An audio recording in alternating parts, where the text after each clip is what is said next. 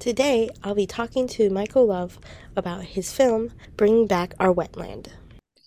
I'm a filmmaker and I've been in movies for quite a long time, 3 decades now, but I spent 20 of those years in Hollywood writing screenplays and making dramatic films. And now, for the last 10 years, I've changed my focus and I've been making environmental films and specifically looking for films that inspire people, tell good environmental good news stories, and show that humans really are able to make a difference in the environment, in our natural world, if we put our minds to it, work together. So that's really been the trajectory of my filmmaking career.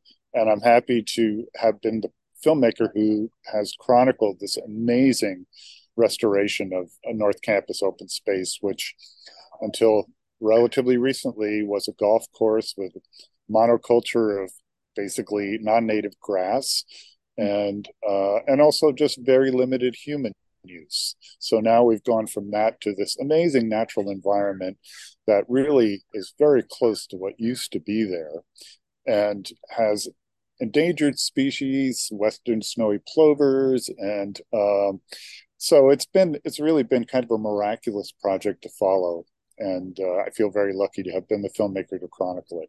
I did have a connection to the university. I had done some films before for the Coal Oil Point Reserve.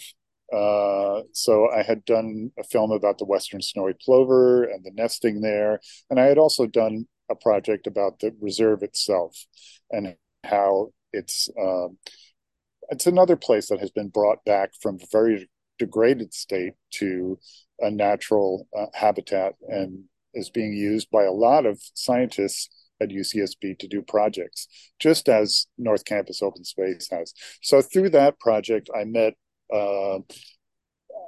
some connections in the environmental world at UCSB, and I met Lisa Stratton. When I heard about the golf course project, I immediately wanted to tell that story because it's exactly in the vein of what I'm trying to focus on. You know, stories that are just show great results and all kind of inviting people to take action. So I met Lisa Stratton, who is the driving force behind this fantastic restoration, and we hit it off. And I've been filming this on and off for the last 10 years in between other movies I've been making. So this project has really been a long haul and looking for the important moments, the chapters in the transition from golf course to what is now this astonishing natural habitat and also a place for public use, which is really inclusive. You know, you've got everything for birders, seniors, people in wheelchairs, bicyclers, scientists, all using the space. Kindergartners planting some of their first plants at the wetland and are able to watch these plants grow as they get older. So, in that regard, it's been a real pleasure to follow it over all these years and watch it come to this state of fruition. Did you always have the result of the film in mind? Well, I knew what I wanted it to turn out to be, but I think that the actual result of, you know, when we were going to call it finished, because I've been obviously filming it for a very long time, and I did a couple small movies about the same area, but this project has always been in the works. And so with Lisa, we've been talking about trying to wrap it up this year as the restoration has really reached fruition.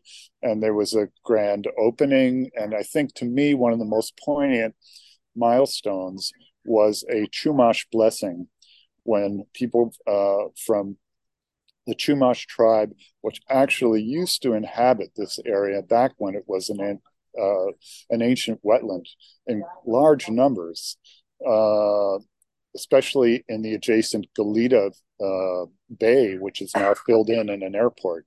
But it was wonderful to have, because my movie starts showing that story and how what this land used to be and the people who used to live here, to come back full circle to the Chumash people coming and actually blessing this endeavor, which is bringing the wetland back to what it used to be, felt like the perfect moment. It had a really sweet circularity to it, and I think it works well. What was the most challenging part of filming this project? I think the most challenging part was probably editing, which is not unusual. But in this case, especially, I had 10 terabytes of footage, and that's a lot. I had interviews with 40 different people, sometimes multiple interviews, Mhm. uh, and just lots of footage from, for example, a lot of interns worked on this film and helped out, especially when my cameraman and I were not able to be on site.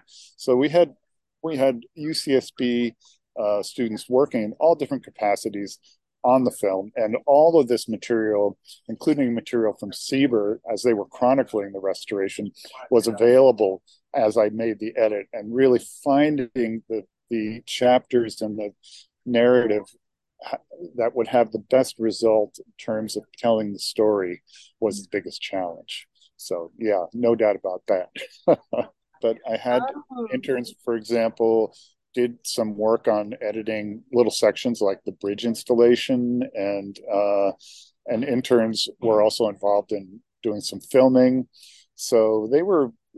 It was really sweet to have that slice of the university be an active participant in this project, and I think that really added a lot to the quality of this film. The UCSB Associated Students Coastal Fund was really instrumental in the funding for this project, and that is a student-run organization that gives grants for environmental projects on the California coast, especially directly affecting UCSB. So they have been such champions of NCOS and also this movie that I really have to thank them and students at UCSB, because they're the ones who fund the Coastal Fund, for getting behind this project and telling this story. So your film is going to be premiering tonight, Monday, and it starts at 8:40 at the Metro 4 Cinema. Will you and the team be there? Yes, I will be there. Lisa Stratton will be there, and maybe my cinematographer will be there as well. Happy to answer questions. There'll be a Q&A afterwards. So look forward to seeing as many of your listeners as possible. It's really going to be a phenomenal night. So looking forward to having people there and watching the film. And then, are there any future plans for screenings beyond the film festival? I am submitting this movie to some other film festivals. There'll be various festivals in different places, so I'm not sure which ones yet, but the intention is to get it out there as widely as possible and make it eventually available free of charge to the public, because this project is really a nonprofit about inspiring people to take action in regards to the environment. I feel very fortunate to do this kind of work and be trusted with a project telling this story, because I think it's really an important one, and I'm really thankful to the Cheadle Center, Lisa Stratton, Coastal Fund, and all the people, the students who have supported this movie and gotten behind it, because it's been a real privilege to tell this story. Yeah. Thank you so much for your time today. I'm really glad that I had the opportunity to speak to you. Thank you. Thanks so much for having me on. Catch Michael's film Bring Back Our Wetland at the Santa Barbara International Film Festival tonight at 8:40 p.m. at the Metro 4 Theater, and Wednesday, February 15th at 1 p.m. at Fiesta 5 Theater. With KCSB News, I'm Vanessa Manikova.